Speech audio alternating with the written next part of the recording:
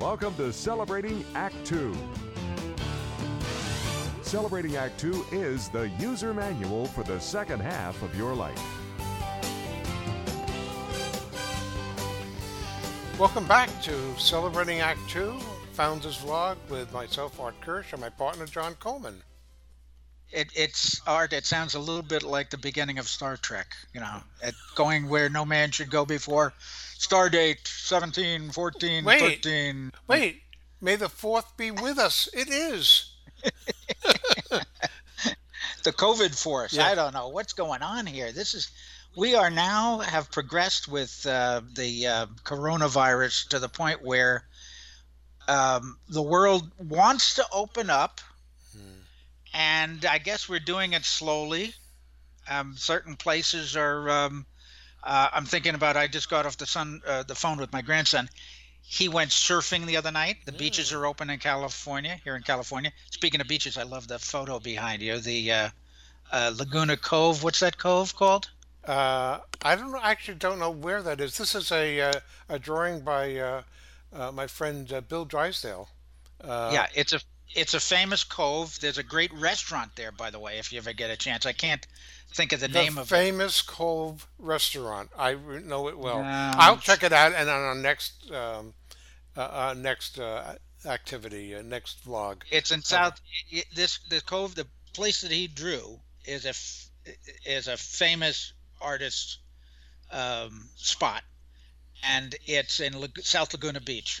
Okay. And I'll look it up and I'll get you the address and you should go there when the restaurant's open. Now, John, now that we've used up most of our vlog time, do you want me to start all over again from the beginning? No.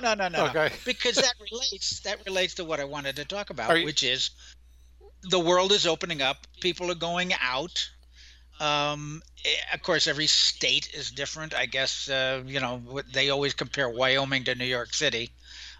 So New York, New Jersey, Pennsylvania, the highly populated, very dense Northeast is going to have different rules than we have in Southern California or Wyoming or anywhere else. But it'll be interesting to see not only how it works, because I think those places that open up early and loosen the rules, they're going to be an experiment. We're going to see if the infection rate goes up or down or stays the same. But it's also interesting to see, it will be interesting to see how people react to this. Because there's a lot of people, I know you've been much more conservative. Dare I use the word conservative? Wow. Art Kirsch? Holy cow. Well, but you've been much more conservative about following the isolation rules, the quarantine, than I have. And my ultra-liberal friend, John Coleman, did I say that? Has just blown caution to the wind, so to speak, in a minor kind of way. Yeah. Yeah. Let's put it this way. By comparison, sure. We're in different situations. So I have 4 acres to roam here, a garden and a grove to work. But for instance, 2.5 weeks ago, my grandsons came down, actually a bunch of grandsons came down and helped me plant some new trees in the grove. Now, nobody was wearing masks. They're teenagers. They're 16 and 18. And I didn't have a problem with it. They didn't have a problem with it. I know that they're responsible, that if they had any symptoms, they wouldn't have come, and we were working together during the day. Plus, younger grandsons were here. Well, hold on. So your older grandsons, have they been pretty much sequestered in their home with their parents without much contact with the outside world? Okay. Pretty much, yeah, they have. And they're doing school online, just like the younger grandsons are doing school online. Right. Everybody's doing school online. My oldest granddaughter is home from college. She's doing school online. So no matter what the age is, all school seems to be online, which I don't think is a bad thing. It was a trend that the colleges particularly wanted to accelerate. But more importantly for you and me, because we are the generation, maybe not a generation, but we are the population that is, what do they call it, highly susceptible? Hmm. We're the most in danger. We're the Well, age group. well, I remember I have a 30-year rolling plan, so I'm probably not as endangered as you are because the fact that I have a rolling plan for 30 years, I think gives me a degree of immunity. But still, we've been sequestered. So I want to make a confession to you, Yeah. John. Okay. Okay, Okay. because I mean I know that you're just out there and you're. Look, we're both huggers. That's one of our because we're both from New York originally, so we're Where huggers. where everybody could use a good hug. But yesterday, after about a 4 or 5 week, I think it's about 5 weeks, with our youngest grandchildren, who are 5 and 7, uh, we got our first hug. We were we Really? were hug eligible. So Wait a I minute. know Wait a that would minute. surprise you. Is there somebody I should be reporting you to? Yes, to my wife, but since she cried when she hugged our I grandkids, and After I 5 weeks, I believe it. I but believe it. but they've been sequestered at home with their parents, with virtually no outside contact, even for the parents in the last three Oh, weeks, those and poor parents. we've been here. Yeah, well, that's a different story, but that's probably for celebrating Act One, really. But I'm sure there are a lot of people who can go through that problem. But so yesterday, after all of us had been isolated, including their other grandmother.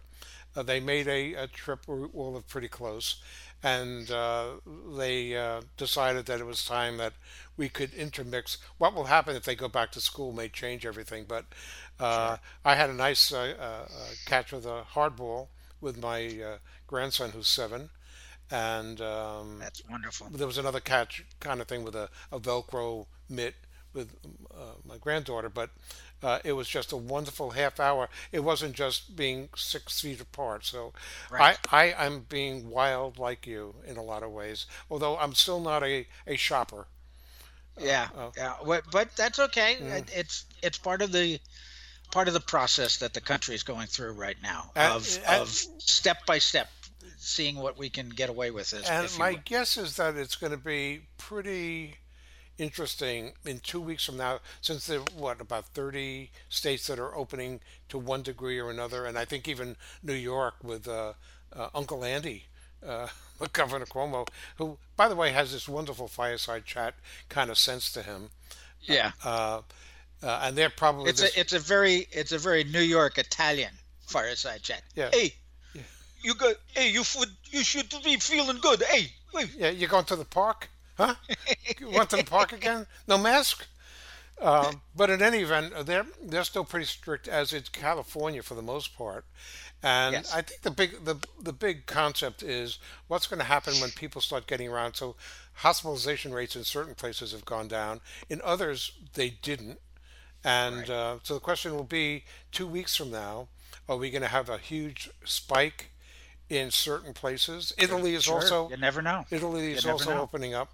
So Yeah. now you've been sort of uh, uh, well, store diving, shop diving, dumpster dive, no, store diving for the last 3 or 4 weeks You, on a you know regular what? basis, right? Quit trying to describe it. You're making it worse. Okay. Yes, I go to the store. Yeah. And Yes, I have. are you masked or unmasked? Oh, no, no, I go masked. I'm trying to be intelligent about it without being fearful. This is my attitude. Hmm. My attitude is that there are some people who get scared of this, unreasonably scared. I think we all ought to be intelligently scared. I mean, it is something to be scared about. Let's face it. This is I. You don't may not know this, but I had an uncle who died of the Spanish flu in 1923, Did not know that. and it was a it was a terrible thing, and it went around the world 3 times.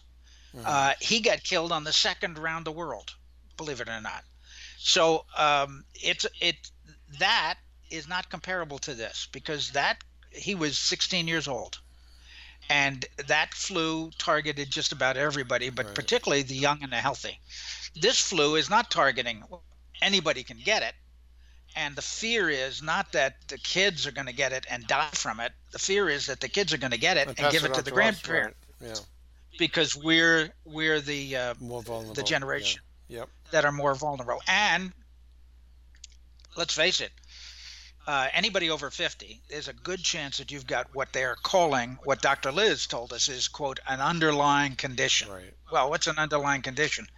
It could be anything from a mild respiratory history to a regular disease to a High blood pressure, because apparently it has a lot to do with getting oxygen moved around in your system. find me somebody over 65 who doesn't have high blood pressure. Right. They're out there, but we don't know any of them.